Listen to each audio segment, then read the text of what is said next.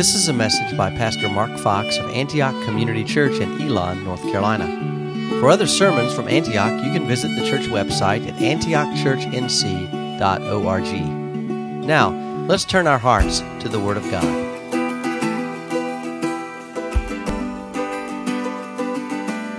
All right, starting in chapter 29, verse 31. When the Lord saw that Leah was hated, he opened her womb, but Rachel was barren. And Leah conceived and bore a son, and she called his name Reuben. For she said, "Because the Lord has looked upon my affliction, for now my husband will love me." She conceived again and bore a son, and said, "Because the Lord has heard that I am hated, he has given me a son also." And she called his name Simeon.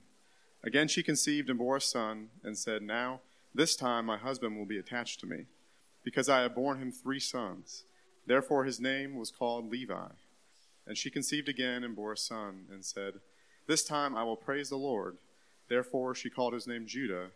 Then she ceased bearing. When Rachel saw that she bore Jacob no children, she envied her sister. She said to Jacob, "Give me children, or I shall die." Jacob's anger was kindled against Rachel, and he said, "Am I in the place of God, who has withheld you from the fruit of the womb?" Then she said, "Here is my servant Bilhah. Go into her, so that she may give birth on my behalf, that even I may have children through her." So she gave him her servant Bilhah as a wife, and Jacob went into her. And Bilhah conceived and bore Jacob a son. Then Rachel said, "God has judged me, and he has also heard my voice and given me a son." Therefore she called his name Dan. Rachel's servant Bilhah conceived again and bore Jacob a second son. Then Rachel said, "With mighty wrestlings I have wrestled with my sister and have prevailed." So she called his name Naphtali. When Leah saw that she had ceased bearing children, she took her servant Zilpah and gave her to Jacob as a wife. When Leah's servant Zilpah bore Jacob a son, and Leah said, "Good fortune has come." So she called his name Gad. Then Leah's servant Zilpah bore Jacob a second son, and Leah said, "Happy am I, for women have called me happy." So she called his name Asher. In the days of the wheat harvest, Reuben went out and found mandrakes in the field and brought them to his mother Leah. Then Rachel said to Leah, "Please give me some of your son's mandrakes." But she said to her, "Is it a small matter that you have taken away my husband? Would you take away my son's mandrakes also?" Rachel said, "That he may lie with you tonight in exchange for your son's mandrakes." When Jacob came from the field in the evening, Leah went out to meet him and said, "You must come into me, for I have hired you for my son's mandrakes." So he lay with her that night. And God listened to Leah, and she conceived and bore Jacob a 5th son. Leah said, "God has given me my wages, because I gave my servant to my husband." So she called his name Issachar. Then Leah conceived again, and she bore Jacob a 6th son. Then Leah said, "God has endowed me with a good endowance. Now my husband will honor me, because I have borne him 6 sons. So she called his name Zebulun. Afterward she bore a daughter and called her name Dinah. Then God remembered Rachel, and God listened to her and opened her womb. And she conceived and bore a son and said, "God has taken away my reproach." And she called his name Joseph, saying, "May the Lord add to me another son."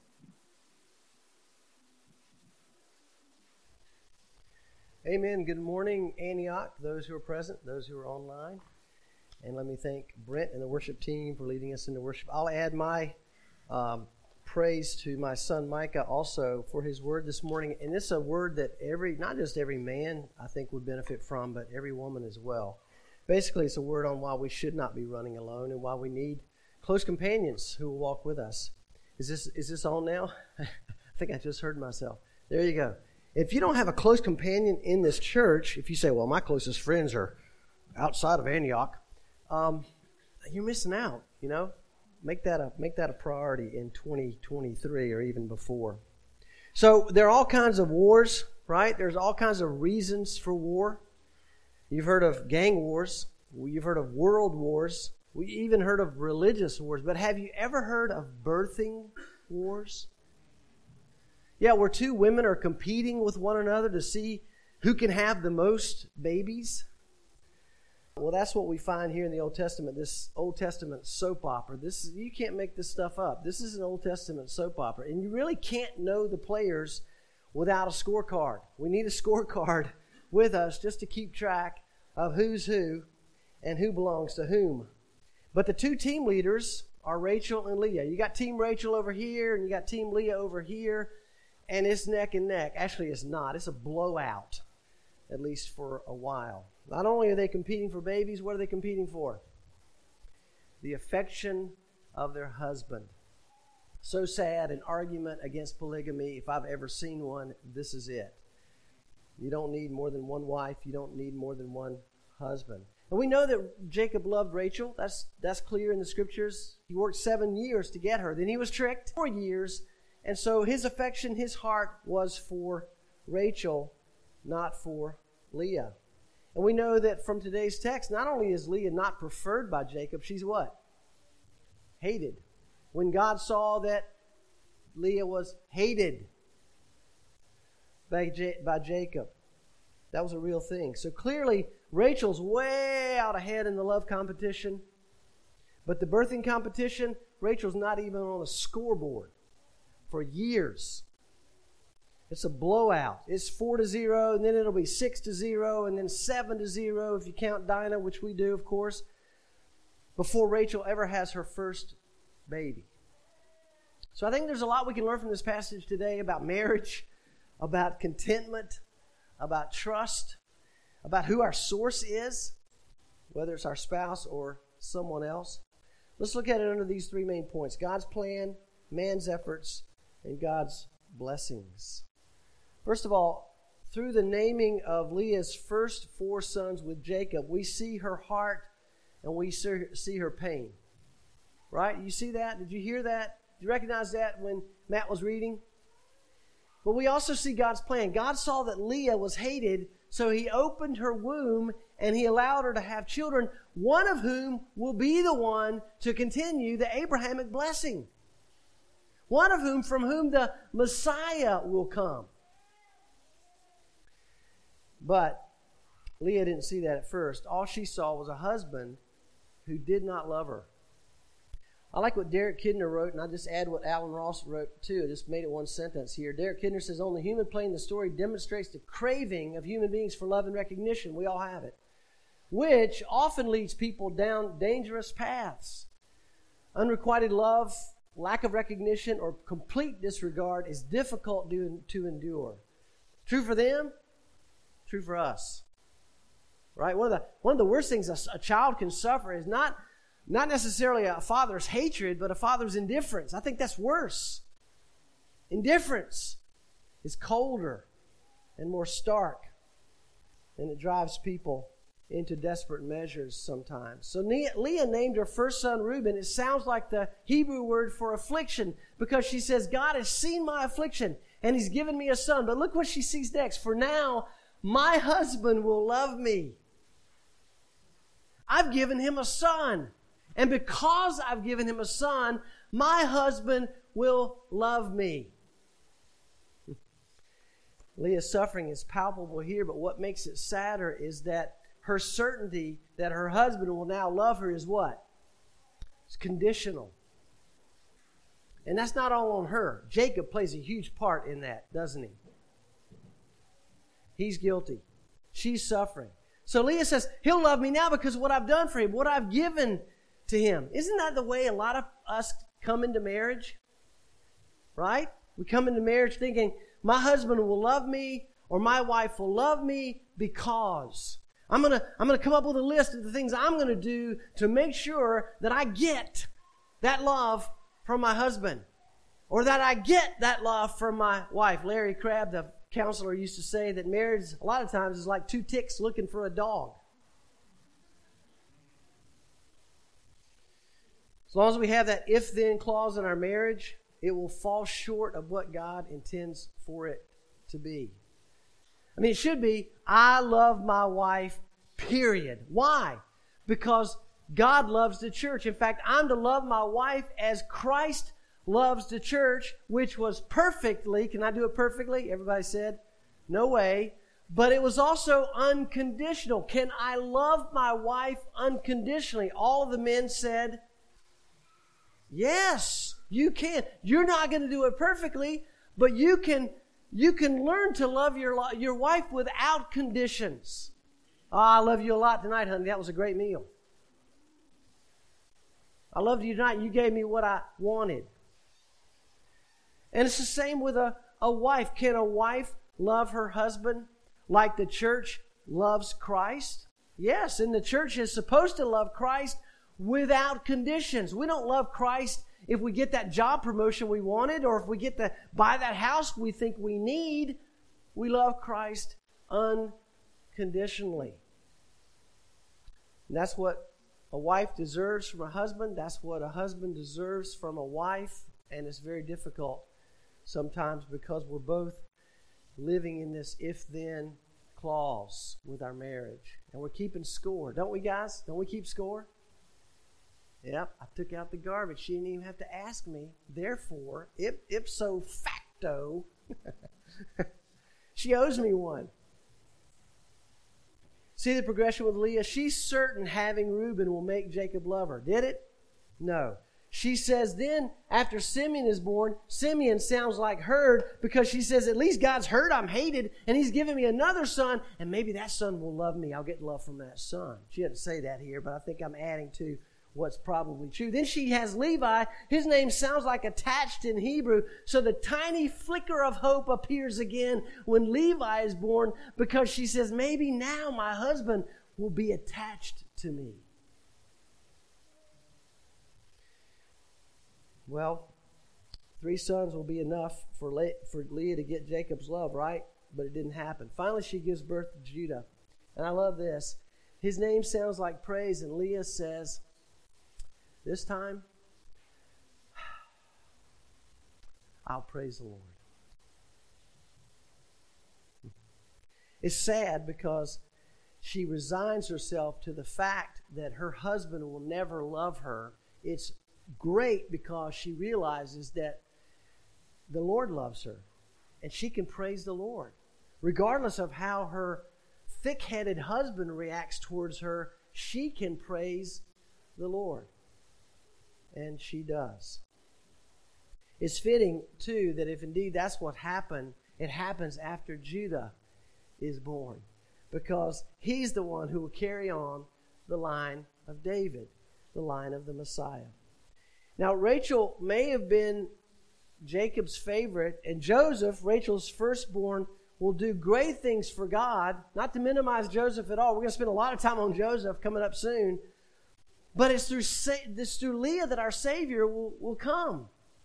Her sons, Levi and Judah, are the fathers of the priestly and the kingly tribes of Israel. She could have, if she had understood what was going on then, and she didn't at that time, she could have written these words spoken by Mary, the mother of Jesus. She could have said, my soul magnifies the Lord, and my spirit rejoices in God my Savior, for He has looked on the humble estate of His servant. I think Leah's the humble one here. I think she's humble, and God has blessed her. But the birth war has only just begun. It's going to heat up because of man's efforts. The green-eyed monster enters stage left. You know what the green-eyed monster is, right? Rachel has it in spades. It is envy. She desperately wants children. And when we desperately want something, a lot of times we're willing to take matters into our own hands and make that thing happen. But first she says, no, I'm going to play my trump card first. And she commands Jacob to give her children. She commands him, you give me children or I will die. Now, this is really good because envy can do what? It twists our logic. Her logic is not real good there. But it also can provoke others to react in anger. Because that's what happens here. Jacob says rightly that it is not him who gives or withholds children. It is God who gives or withholds children. But he says it and he reacts to his wife in anger. The Bible tells us that he was angry with Rachel. You know, one helpful hint heard in marriage counseling, you've probably heard this if you've ever done marriage counseling, is that it's much better to respond than to react. Right? We usually react in the flesh. We respond more in a spiritual manner if we do it the way we're supposed to. What if Jacob had responded instead of reacting to Rachel? What would he have said? She said, "You give me children or I will die." What if he first thought about what she said and why she said it? Right, that old adage, seek first to understand, not to be understood. What if she listened carefully and saw her and felt her emotions and thought about it? What if he would have seen her pain and acknowledged it as real? I can see you're hurting, Rachel. What if he had confirmed his love for you? I want you to know that with or without children, honey, I love you. Absolutely I do. What if he had even said, you know what? Let's pray about this. Did he ever offer to pray with and for his wife that she would be able to bear children? Maybe so. We don't know. Can't argue from silence. But that would have been a response, not a reaction. And I know this well because my tendency is usually to, what? Who said that? But instead of responding, you know what Rachel, what Jacob does? He gives her a theology lesson. Men, you ever do that with your wife? Honey, let me explain the Bible to you, okay? Let me explain why. No, you know what Jacob was, like we are so often? He was theologically correct and relationally all wrong. And everybody said, ouch. So Rachel then, because her husband reacted the way he did, and this is not to blame Jacob for her next action. This is all on Rachel. But she goes and just takes matters into her own hands, just like Sarah had done when the promised child was not coming and not coming and not coming. And Sarah went to her servant and said, I want a baby, you make it happen. Rachel goes to her servant. This is crazy. Rachel gives her servant to Jacob, not just as a concubine, but as a third wife. That's what the scripture says. As if Jacob did not have enough trouble with two, trying to keep them both happy and loved, and he was doing a very poor job of it. 3 wives, listen, 3 wives and later 4 wives was not God's plan any more than 2 wives were God's plan. God does not smile on, condone, approve of polygamy.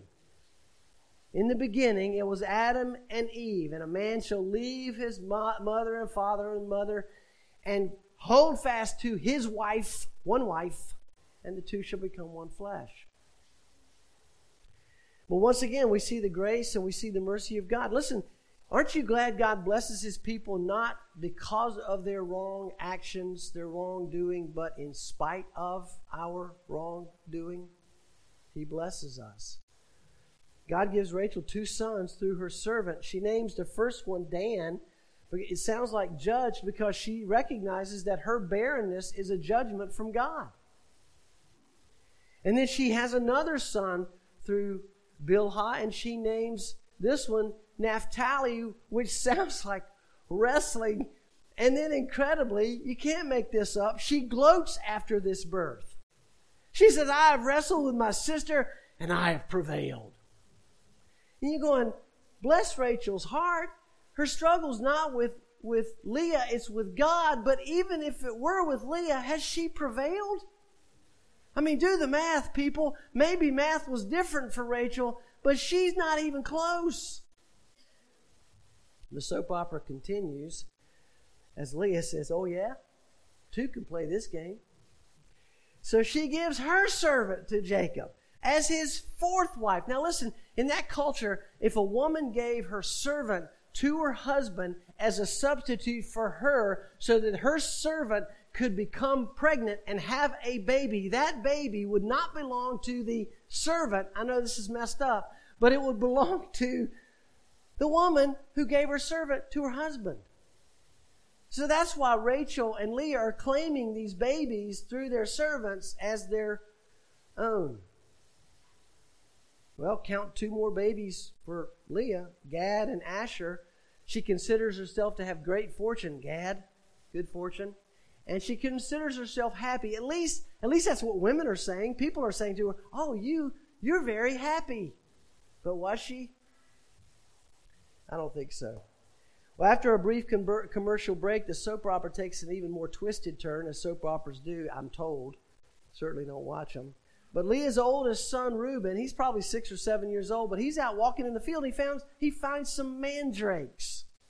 Anybody have an idea what a mandrake is? Anybody look that up this week? It's a flower, it's a perennial, and it's still around today. It's pretty. I'll show you a picture in a minute. But back in those days, it was considered a fertility-inducing flower. That was superstition then and not science. Same thing today. But Rachel gets these flowers from her, Leah gets these flowers from her son Reuben, and she takes them to Rachel and makes a trade. She said, I'll tell you what, I'll give you these mandrakes. You might get pregnant if you make some tea out of these. I'll give you these mandrakes if you'll give me a night with Jacob. Incredibly, again, apparently the favorite wife had control over who bunked with Jacob. So the trade was in, and Rachel got the mandrakes, and Leah got Jacob. And the irony is that Rachel was not helped at all to conceive, but Leah, because she got a mandate, got pregnant. She conceives again, and Issachar, whose name sounds like wages, was born. She paid for that one. And then she has another child, Zebulun. In a final commentary, I think Zebulun displays the mixed heart of Leah. I don't think she has any hope, again, that her husband, Jacob, will love her. But she says, God loves me. He's endowed me with a great endowment. And not only that, maybe at least Jacob will honor me. At least I'll have honor. He'll always think of me as the woman who gave him 6, count them, 6 sons. And we know in that culture, sons were more valuable according, in agrarian society, supposedly to women. Has nothing to do with our culture today, but Dinah is not, we don't know much about Dinah. We'll see her in a couple of chapters, but she felt like now at least I'll have honor, if not love. Well, that leads us to the third point, God's blessing. It brings back memories from Genesis 8:1 when it says God remembered Noah. In Genesis 19:29 when God remembered Abraham and rescued Lot. Here God remembers Rachel. She's been crying out and she's been strategizing, using strategery, as President Bush used to say. She's tried everything, and finally God says, okay, Rachel, I've heard your prayers. I've heard your cries. And he opens her womb. This is all of grace. God blesses his people and removes their reproach even when they are, let's face it, unfaithful. Rachel had blamed Jacob for not being able to have children. Rachel had trusted her servant to give her what she wanted more than anything. Finally, Rachel had trusted in mandrakes and their magic power to help her get her heart's desire. There was never a mention in that passage at all of Rachel stopping and saying, now I will praise the Lord. If he chooses to give me children, praise God. If he chooses not to give me children, praise God. There's no mention of that. Did she pray? Did she praise? We don't know. Sometimes that's us, right? We try everything else. When everything else fails, then we try prayer. I love John Bunyan's quote here. He says, you can do more than pray after you've prayed, but you cannot do more than pray until you have prayed. Pray often, for prayer is a shield to the soul, a sacrifice to God, and a scourge to Satan. So Rachel bore her first son, and we know his name is Joseph. We'll look at him in a second briefly, but it was probably 12 to 13 years after she was married. It took a long time, but God finally gave Rachel a son. And she named her Joseph. It has a double meaning. It literally means, may he add. And she's saying, hey, God, I'm naming this son Joseph because, hey, God, will you give me another? But it also sounds like taken away, which I think there's a double entendre there. She was saying God is finally what? Taken away my reproach. But Joseph will also one day be taken away and escorted to Egypt, and we'll read about him soon. Elizabeth, interestingly, will say the same things years later when she was pregnant with John the Baptist. She says, thus the Lord has done for me in the days when he looked on me to take away my reproach among people. So what do we learn from this story filled with strife and envy and sadness and joy and manipulation and competition? Mainly this: the blessing of God is given by his divine will. Leah did not have what she wanted, the affection of her husband, but she was a woman of faith, I believe strong faith, who was blessed by God in childbirth. God even exalted her as the mother of the kingly tribe of Judah. Rachel had the affection of her husband, but she didn't have what she wanted: children. Weaker in faith, I think, than Leah, it seems, Rachel tried to get what she desired by human means, sacrificing the spiritual for the worldly and the temporal. But God intervened for the favorite wife who seemed at first to be haughty and impatient, and he gave her a son. She then blessed God. She finally learned that God's gifts are not gained by bargaining or scheming, and instead she prayed for another. And finally, these two women, with the help of their servants, produced the nation of Israel. The 12 tribes of Israel came from these 4 women. God can hit a straight lick with a crooked stick, as they say, right? He did for them, and he does the same for us. Let's pray. Father, we're thankful this morning that we can learn from Rachel and Leah, the good and the bad and the ugly. Lord, because our lives often look like that.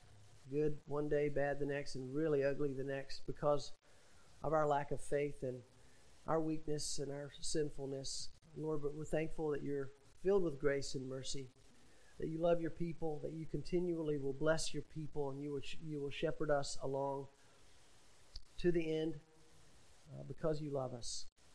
And Lord, help us as husbands and wives to love one another without condition. Help us as sons and daughters to love our parents in the same way. Help us as church members to love one another in that way as well. And simply praise the Lord for the relationships that we have. Continue to bless your work, not just in this church, but your church universal around the world, that people might see and savor Jesus Christ as Lord. And we pray this in Jesus' name. Amen. Thank you for listening to this message by Pastor Mark Fox of Antioch Community Church in Elon, North Carolina. Antioch meets every Sunday for worship at 10 o'clock a.m. at 1600 Powerline Road in Elon. You can download other messages by Pastor Fox at antiochchurch.cc. You can also learn how to order his books or subscribe to his blog at jmarkfox.com.